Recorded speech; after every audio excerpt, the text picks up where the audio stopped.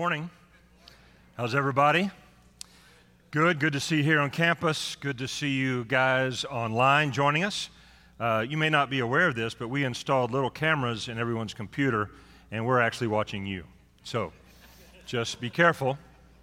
Just be careful. That's all I got to say. And in case you were kind of groggy, still waking up, you heard David Couch say today is the last day to vote. That is for trustees. Just want to make that very clear. All right? What? We're doing that again? Nope. No, we're not. We're not even. Not even. All right. We've been going through this sermon series called Not Ashamed. Today we're looking at the second half of Romans chapter 8. We began there last week, the first part. We've been going through the first 7 chapters of Romans, which you will recognize that Paul is really driving home the issue that we're sinners. Makes that very clear.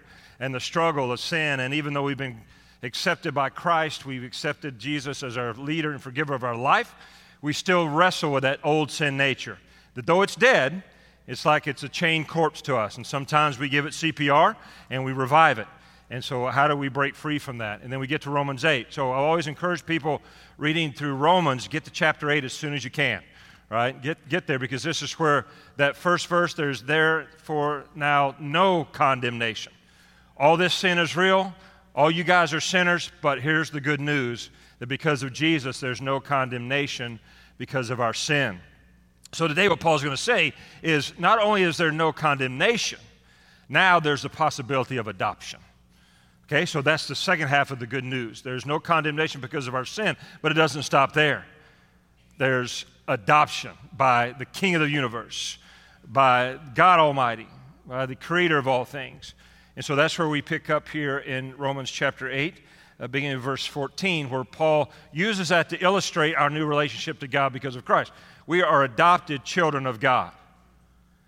He's been talking about what does it mean to live in the Spirit. Last week we looked at living in the Spirit versus living in the flesh. He said, here's how you live in the Spirit, and now he's talking about the benefits of living in the Spirit. But he makes it very clear to us that even though we are people of the Spirit, no longer people of the flesh, we should expect, we should anticipate, we should be ready for pain and suffering. It does not exempt us from pain and suffering. You guys probably remember back in the 80s, one of my favorite rappers, probably yours, Rob Bass. Remember Rob Bass? Rob Bass wrote a song called Joy and Pain.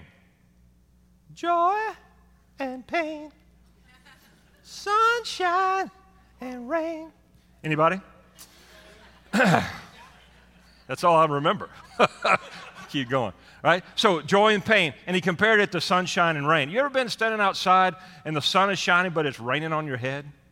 Like, well, this is weird. Why is the sun shining, but there's rain on me? And so Rob Bass, maybe he's a prophet, I don't know, he's a rapper, that's for sure. He writes this song to illustrate for us that there is good and evil happening all the time. When one area of our life is going great, most likely there's another part that's maybe crumbling, or at least suffering.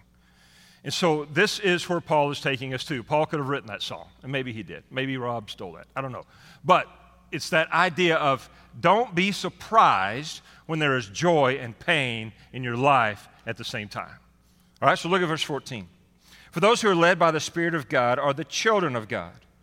The Spirit you receive does not make you slaves so that you live in fear again. Rather, the Spirit you received brought about your adoption to sonship. And by Him we cry, Abba, Father. The Spirit Himself testifies with our spirit that we are God's children. Now, if we are children, then we are heirs, heirs of God and co-heirs with Christ. If indeed we share in His sufferings, in order that we may also share in His glory. So Paul's just getting real with us, because he recognizes that every one of us at some point in our life we have faced rejection. We all know the pain of rejection. We know what it's like to be rejected. Now, that's one of the common experiences when a couple goes through a divorce. Each one feels rejected by the other. If you've ever been in an experience where you needed someone, you were in need, and no one came to your aid, there's that feeling of abandonment. No one was there for me. That's a form of rejection. We see it among friends when you've done something, maybe to hurt the friendship, and they just forget it. I don't want to be your friend anymore. Or maybe they've heard something about you that's not true, but they believe it and they don't want to be your friend anymore. It even happens in churches. Church members can reject one another. It should never happen. It should never be a part of a church experience, but it is, and it has been. And so we understand that pain of being rejected. So Paul kind of drills down to that. We all have this common experience of rejection. No one likes to be rejected. We all want to be accepted. And so he says, well, that highlights the truth that the God of the universe has adopted you through Jesus Christ. He's made it possible for you and I to be adopted. We were once orphans because of sin, separated from God and His love. But because of Jesus Christ, who came and died on the cross for our sins, God raised Him from the dead. 3 days later, you and I can be children of the King. This is good news. This is news worth sharing. This is news worth shouting. We've been heavy on the sin, but now understand that sin has no power over you. You don't have to pay the penalty for your sin anymore. Jesus did that. You don't have to pay the price for it. Jesus did that. So now we live as children of God. And so Paul helps us to understand something. There is no human relationship that can ultimately sustain us and give us security. Every human relationship that we have, as precious as they are, is susceptible to division, susceptible to hurt and pain. Even the best of marriages. That's the truth about a marriage, that nobody can love me like Robin, but no one can hurt me deeper than Robin. And the same for me with her. Because the intimacy of that relationship, there's great joy, but there's also great pain. And that's the nature of human relationships. So that doesn't take us to where we want to ultimately go. Only the love of Christ does. And he makes this statement, you were once slaves to sin, but now you are sons and daughters of the King. A couple months ago, Robin and I went to Virginia, and we got to tour the home of Thomas Jefferson, Monticello. It's a great tour, very interesting. I didn't realize all the stuff that Thomas Jefferson had invented, all the things that he had done. Our third president of the United States, a great man. And so we were going around, and they were having a talk on slavery. Thomas Jefferson had slaves, and I was really curious to hear how this lady was going to handle that issue, especially in the culture today. She did a great job talking about what it was like then and how we see all that stuff now. But she shared the experience that Thomas Jefferson had a girlfriend, had a mistress who was a slave. Her name was Sally Hemings. And Thomas Jefferson had 6 children by Sally Hemings. And she began to tell the story of that experience, and she let us know that Thomas Jefferson never accepted those 6 children as his own. They were always slaves in his mind. He viewed them and treated them as slaves, which caused all kind of pain in their lives and all kind of rebellion from them. And I just thought about that and thinking about my relationship to God, that I once was a slave, but imagine if God still saw me the same way. How terrible that would be. But that's the good news of this adoption, that God sees us as heirs of His kingdom. And Paul says, because of that, you and I get to call God Dad. We can run to Him because He is the perfect Father. And I realize some of you had crappy fathers. Some of you had fathers who were neglectful, who were absent, who were abusive. I realize that. I think every one of us has something in our head that says, if my dad was like this, or if my dad was like that, or everything you're describing there of what you would want in a father, yeah, that's him. Everything you missed out because of your relationship with your father, yeah, he can fill. This is the kind of father he is. He is the kind of father that loves. He disciplines us as a loving father would, but it's always out of love. He cares for us. He cared so much, He sent His only begotten Son to die so that we could become sons and daughters of the King. So Paul drives us to that, which is our hope. And he says there is no fear. Listen, once you belong to God, once you've been adopted into His family, there is no fear of rejection from Him. He is not going to reject you. He has received you. You bear His name, you will always bear His name. He's never going to abandon you. He says you are heirs of God, heirs of the kingdom of God. All the glories and riches of heaven belong to us. Because once you've been adopted, you have all the legal benefits of a birth child. God has adopted us, and we have all the benefits of his kingdom. And not only heirs of God, but co-heirs with Christ. Everything Christ received, we receive from the Father. Which means ultimately, we have a future. Right? The future is a scary thing. The future is unknown. But the promise here is you and I have a future because of Christ. Because we've been adopted into the family, we have a future. You may have seen this story a few weeks ago. There was a father now. He was a single man, and he wanted to adopt 5 siblings. He wanted to adopt children, and there were 5 siblings. And so he appealed to the court to let him adopt all 5 because he didn't want the siblings to be separated. The main reason he didn't want that to happen in these kids' lives is because he grew up in the foster care system, and at an early age, he was separated from his brothers and sisters, and he wanted to make sure these kids never had to experience that. What an incredible story. One man adopting 5 children. That's huge. That's a lot. But because of that, those kids now not only have a father, they have a future. That's what Paul's saying. You have a father, and you have a future because of who your father is. And this is the hope. Right? This is where he's driving us. Because we have a future, the future glory, the future glorification that we will receive at the end of our sanctification gives us the power, it empowers us to endure the todays. The struggles, the suffering, the pandemics, the pain, the confusion, the doubt, the fear. We can endure this as children of God because we know this is not all there is. There is more waiting for us. We will receive it one day. We've talked about this. Paul will talk about this in a minute. We have been justified through Jesus Christ. When we invite Jesus to be the leader and the forgiver of our life, that enters us into a process called sanctification. As we are becoming more like Christ, that's the ultimate goal. Eventually, when we're in heaven, we will be glorified bodies. We receive the end of all that has been in this process. We're not there yet, and that's the struggle, but we will be. Heaven is promised to those who believe in Jesus Christ. And our Father, who is perfect, will not let us down. Look at verse 18. I consider that our present sufferings are not worth comparing with the glory that will be revealed in us. For the creation waits in eager expectation for the children of God to be revealed. For the creation was subject to frustration, not by its own choice, by the will of the one who subjected it, in hope that creation itself will be liberated from its bondage to decay and brought into freedom and glory of the children of God. We know that the whole creation has been groaning as in pains of childbirth right up to the present time.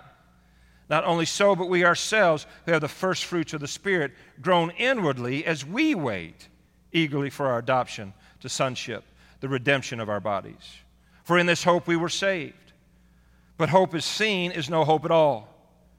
Who hopes for what they already have? But if we hope for what we do not yet have, we wait for it patiently.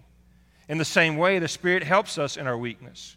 We do not know what we ought to pray for, but the Spirit himself intercedes for us through wordless groans. And he who searches our heart knows the mind of the Spirit, because the Spirit intercedes for God's people in accordance with the will of God. So Paul says a lot right here. And he's reminding us that we are in a time of anticipation, of expectation. Everything has not been fulfilled. There's still stuff that we are waiting for. As heirs of God, we have not received the full inheritance yet. You guys remember, if you were around in the 70s, the Heinz ketchup commercial? Well, here it is. Here, taste it. Anticipation.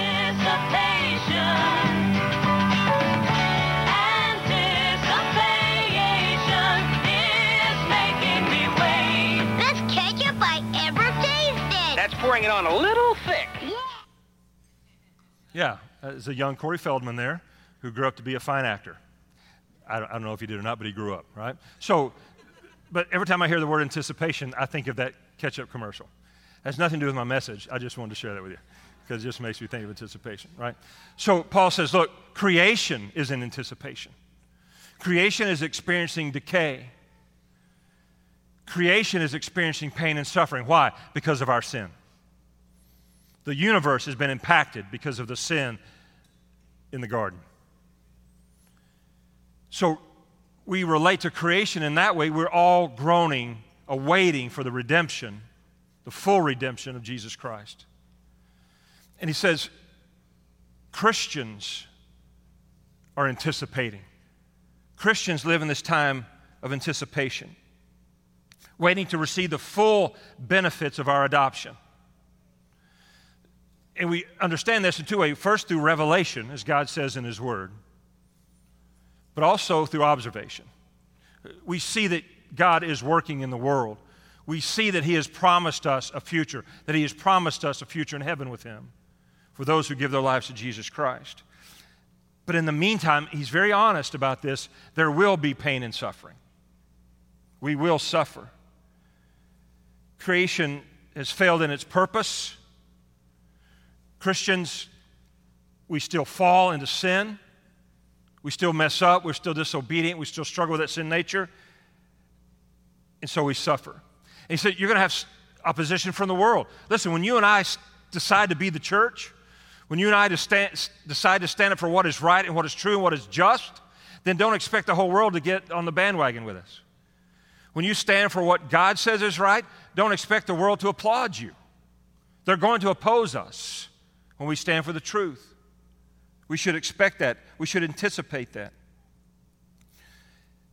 The world hated Jesus. Jesus said in John 15:18, if the world hates you, keep in mind that it hated me first. We talked about this in Romans chapter 7, the carnal Christian versus the committed Christian. The carnal Christian says, hey, I want to follow Jesus as long as it doesn't cost me anything.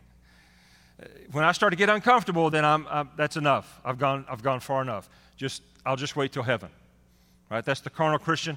And Paul talked about that frustration of what I know I should do, I don't do. What I know I shouldn't do, that's what I do. And we just kind of keep spinning out because we've just accepted a complacency in our faith rather than a desire to mature in our faith, which is the committed Christian. That I'm committed to grow, Father, whatever the cost, even if I become uncomfortable, even if it costs me my life. That's a hard concept for us here in America. To understand that there are people today that because of their belief in Jesus Christ will be killed, be in prison, families torn apart because of their faith in Jesus Christ all over the world today. It's not happening in our area. I pray that it never does. The persecution is real. The persecuted church is a real thing. But Paul says, look, you share in the trials of Jesus, but we also share in the benefits. We are co-heirs with Christ. Jesus suffered. We should expect to suffer. But suffering leads to benefits. We will have the benefits of the kingdom. We have a hope for a better future. He says the earth is groaning. Paul likes that word, groaning. Creation is groaning, waiting the day that there's a new heaven and a new earth. We groan as Christians because we have the Holy Spirit of God living within us, yet we can't completely obey the law. We still sin. That hurts. That's painful. We don't want to. We want to be good kids. We want to be good kids of the King, but we still fall. We hurt Him. We disobey Him. And it causes pain in our lives when we can't meet God's standards. That we're not completely rescued from sin yet. We still battle sin. We're in that tension between we're already children of God, but we've not yet received our full inheritance, and there's tension involved in this. And Paul says, don't be surprised by it. You're going to face it. But he says there is hope. Hope is the part of living for Christ. Hope is in our DNA as Christians. Not as the world offers hope, but as God offers hope. We don't hope as the world hopes. Our hope is not a wish. Our hope is secure. Our hope is secure in God. Salvation is the foundation for our hope. We are being saved every day from the point we give our lives to Christ. It will find completion one day when we're in heaven with God or Jesus returns. But until then, we're in that same tension. Paul used the word waiting. We are waiting patiently. Sometimes, right? Patience is hard for all of us. But the word waiting is kind of like craning your neck. You ever been to a parade or a football game or something? You're in the back and you get on your tiptoes, you're trying to see over, you're stretching your neck to see something. This is kind of the image that Paul's painting for us. We're suffering right now. We're in the middle of it right now. We're in the heat of the battle right now. But I'm looking forward to something better. I'm looking forward to the completion of my salvation. And this enables me to endure today. Not only endure, but persevere and grow and become stronger and mature. But what about in the in-between time? Look at verse 26. In the same way, the Spirit helps us in our weakness. We do not know what we ought to pray for, but the Spirit himself intercedes for us through wordless groans. And he who searches our heart knows the mind of the Spirit, because the Spirit intercedes for God's people in accordance with the will of God. And we know that in all things God works for the good of those who love him, who have been called according to his purpose. For those God foreknew, he also predestined to be conformed to the image of his Son, that he might be the firstborn among many brothers and sisters. And those he predestined, he also called. Those he called, he also justified. Those he justified, he also glorified. So here's the battle in between. From Jesus' ascension into heaven until he comes again, we live in the in-between times. But Paul says, but that is not without hope. The Holy Spirit of God that now lives within you, he helps you in your weaknesses. He is there to convict us of our sin. He is there to encourage us in our faith. He is there to pray on our behalf. Have you ever been in a situation that was so painful you didn't even know how to pray? You couldn't even express your pain in words? Paul says the Holy Spirit is praying on your behalf. What you can't express, he can, and he's praying that to the Father. He is praying to the Father on your behalf for you, even when you don't feel like you can. Our human limitations, we have limitations as humans. But Paul reminds us that our limitations does not stop God from doing his will in our lives. Because it's not my power, it's not my willpower. It's the Holy Spirit working within me. I just have to learn to live in the Spirit. I have to learn what it means to trust him. I can trust that the Holy Spirit is there, working on my behalf. I can also trust in God's providence. God is here to provide. God is here to protect. God is here to secure. God is here to love. Look at Romans 8:28. Probably one of our favorite verses out of this chapter. And we know that in all things God works for the good of those who love him, who have been called according to his purpose. Talking to Christians here, I've heard this verse misused more times than not.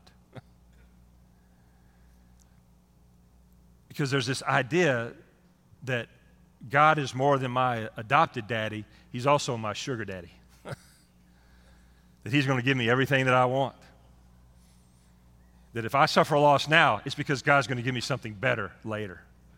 Right? And so we have this experience. But we know that God is working for good. The question is, what is good? Good, according to the Bible, is the final glory to which God has destined us. Do you realize you were created for God's glory, not your own? Our role is to advance the kingdom of God, not your kingdom, not my kingdom.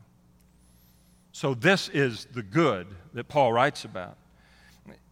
We know that God is working, and we know that God is good, right? We sing that. God is good all the time, God is good. But sometimes it really doesn't look like it. I mean, let's just look at the world today. It's kind of hard to see the goodness of God on the planet today. So what does this mean? We know from Revelation that God is good. The Bible tells us. We know from observation we've seen God do good things. But is God really good all the time? Do you really believe that God works everything for your good? We use that verse, right? Hey, I know you lost your job, but God's got a better job for you. Just hang on. Well, maybe he doesn't. Or maybe the job you get is not as good as the job you had. Does that mean God's not good? Well, I know that person broke your heart and they broke up with you, but God's got somebody better for your life. What if he doesn't? What if he doesn't? Well, I know you're hurting now, and I know you're struggling through this issue right now, but God is going to heal you and God is going to make you better. What if they die? What if they don't? What if they get worse? Does that mean God's not good? You probably heard just a little over a week ago, a tragic accident in Fort Worth. Ben and Meg Arbor, Ben's a professor at Southwestern Seminary, and Meg and his wife, they're out together late around midnight, two cars racing down the road. They turn onto the road, the car hits them, one of the car hits them, kills Ben and Meg, and the driver of the race car died too. Where's the good in this? Here's a power couple for the faith, advancing the kingdom of God, working hard for the ministry. And now they're gone, leaving 4 children behind. Where's good? I hope no one ever said to those kids, well, God is always working for good for those who love him and trust him. And God will bring good in this situation. Now, God can bring good out of every situation. That's the truth. That's what Paul's saying. But not every situation is good. There is pain and suffering. There are unanswered questions. There are things that devastate us. Southwestern is devastated. Wedgwood Baptist is devastated. The community of faith is devastated. It's such a tragic loss. Why these two? It's such an innocent thing. Just pulling out onto a road, and that was it. Now, God can cause a lot of good to come out of that situation, but that situation is not good. Don't say that it is. Evil happens. Evil exists. God always overcomes, but there are bad things on this planet. There are things we don't have the answer for. And when you don't have the answer for it, don't act like you have to. That's not our hope. Our hope is not in the answers. Our hope is not in that nothing bad ever happens to us. You know, Christians still get COVID-19. Christians will die. Ministers will die. Missionaries will die. Where's good in this? That's not good. This worldwide pandemic is not good. Now, God is bringing good out of it. But we still have to handle the stuff that's not good. How do we define good? See, I think a lot of us, when we suffer, we kind of go to Job, right? We love to read the book of Job because we identify when we're in time of suffering. But I think one of the reasons we like Job is because we like the outcome, where Jesus gave him back everything he lost 10 times, tenfold. And that's our expectation, right? Well, I'm suffering like Job, but man, I'm going to get 10 times what I lost. Maybe you don't. You might not. That's not the promise. That's not where your hope lies. Paul drives us back to the hope lies in the fact that we are children of God. That we can call God Dad. That we can run to him when we've blown it. We can go to him when we're scared. He accepts us even when we sin. He never kicks us out of the family. He never abandons us. This is our hope. And he has provided something better for us. Paul says, look, I don't care how deep your suffering is. I don't care how weighty the suffering and the pain you're going through. It doesn't even compare to what you're going to receive in heaven one day. And he uses the pain of childbirth to explain this issue to us. Now we get it. Men, we don't get it, but women get it, right? And men, don't try to act like you get it, because you're going to get knocked in the head, right? There's a reason why men don't have children. We couldn't handle the pain. It's painful. But when that child is born, the joy of seeing that child, the expression, the love, it trumps all the pain. Nobody talks about that pain right then in the moment when you look at that newborn baby. The mom will say that pain was worth it because this baby brings joy and love. And you don't hear about the pain again until the child does something when they're older and they mess up and the mom says, I carried you for 9 months. I brought you in this world and I can take you right out, right? And when you see that baby, joy fills the room. This is what Paul's saying. Look, you're in the pains of childbirth right now. And it's going to last. And they're going to be there. But joy comes in the morning. There will be a time where all we know is joy and peace and love. When the things of this earth pass away and we receive all that is new from God. That's what we wait for. That's our anticipation. Romans 8:29, for those he foreknew, he also predestined to be conformed to the image of his Son. Now, a lot of people start talking about predestination here. This is one of those verses where we kind of go to in battle the election, predestination. But hear what he says. Those who are children of God, we have been predestined to be born in the image of God, in the image of his Son, Jesus Christ. We are to become like Christ. This is his plan for us. I believe Jesus died for the whole world, and the whole world can accept Jesus Christ as their Lord and their Savior. But let's not skip what Paul is saying. Once we are children of God, this is our goal. This is where we are growing towards. This should be our end that we are measuring our life by. Am I more like Jesus today than I was yesterday? Now you have to understand what that means, right? Who Jesus was. Becoming more like Jesus might mean going through hell and high water.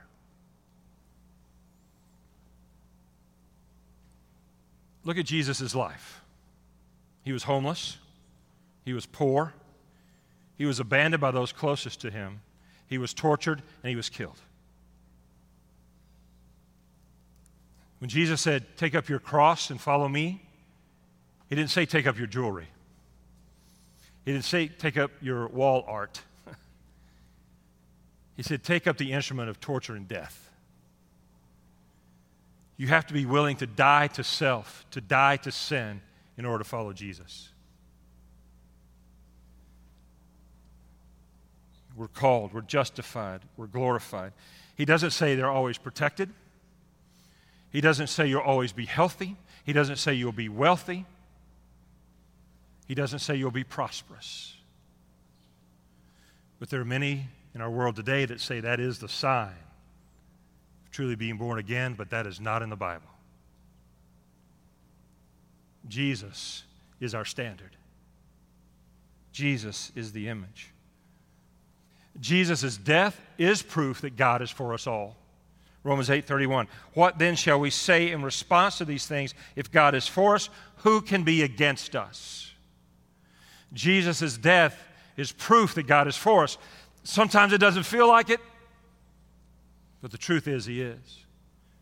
Jesus' resurrection is proof that nothing can separate us from God's love. All things, everything works for good, God's good, and we get to be invited to be a part of it.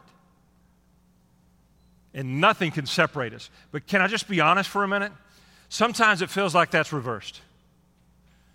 That nothing in this world is working for good, and everything is separating me from God and his love. Have you ever felt that way?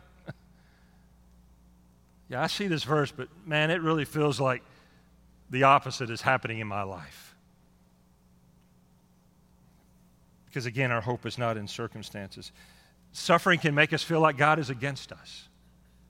What in the world have I done that would cause God to do this in my life? You ever ask that question? Well, I know I have. What in the world? I don't always like what God does. I don't always agree with what God does.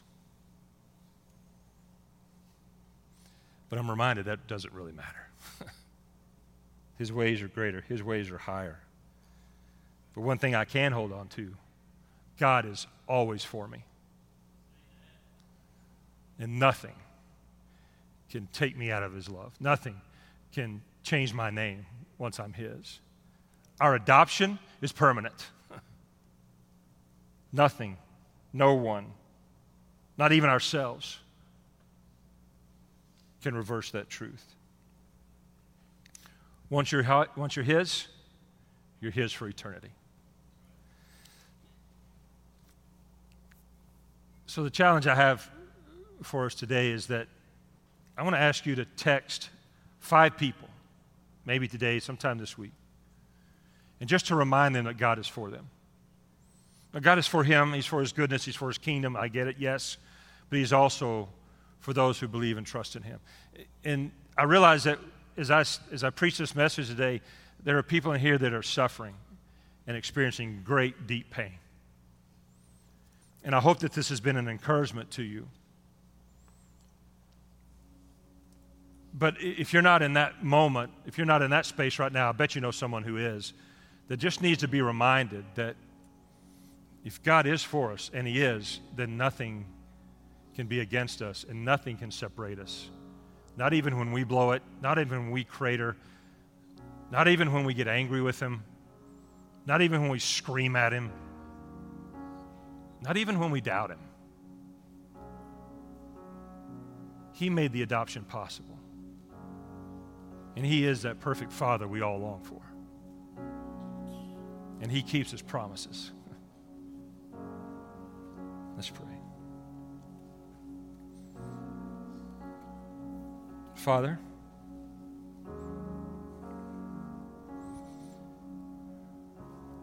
Dad, thank you that you allow us to call you that. It's a term of intimacy. It's a term of relationship. It's a term of closeness. And Father, some of us need to be able to see you today as a loving Father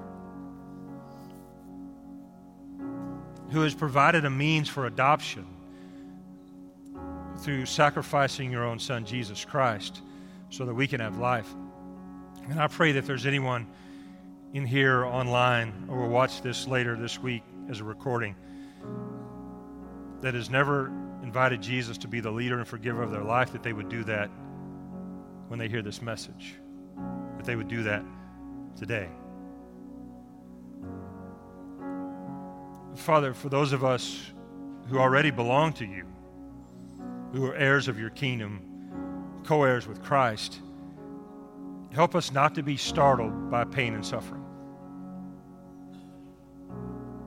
Help us to accept it as a reality, but to be empowered through it, to even rejoice in it, because we know this is not our future. Our future is hope. Our future is life and peace and joy, in a place where Revelation says there is no more crying. There is no more pain. There's no more suffering. There's no more pandemics. There's no more job loss. There's no more divorce. There's no more abandonment. There's no more death.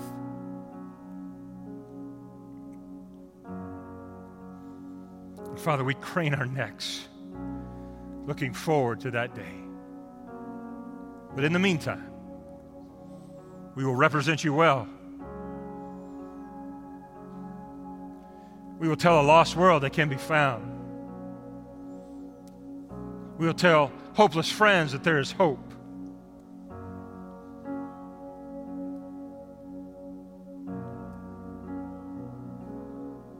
We will be the light of the world. We will be the church on our block.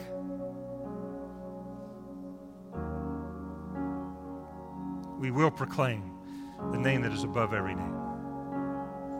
Jesus Christ, our Savior and our Lord. To him be praise.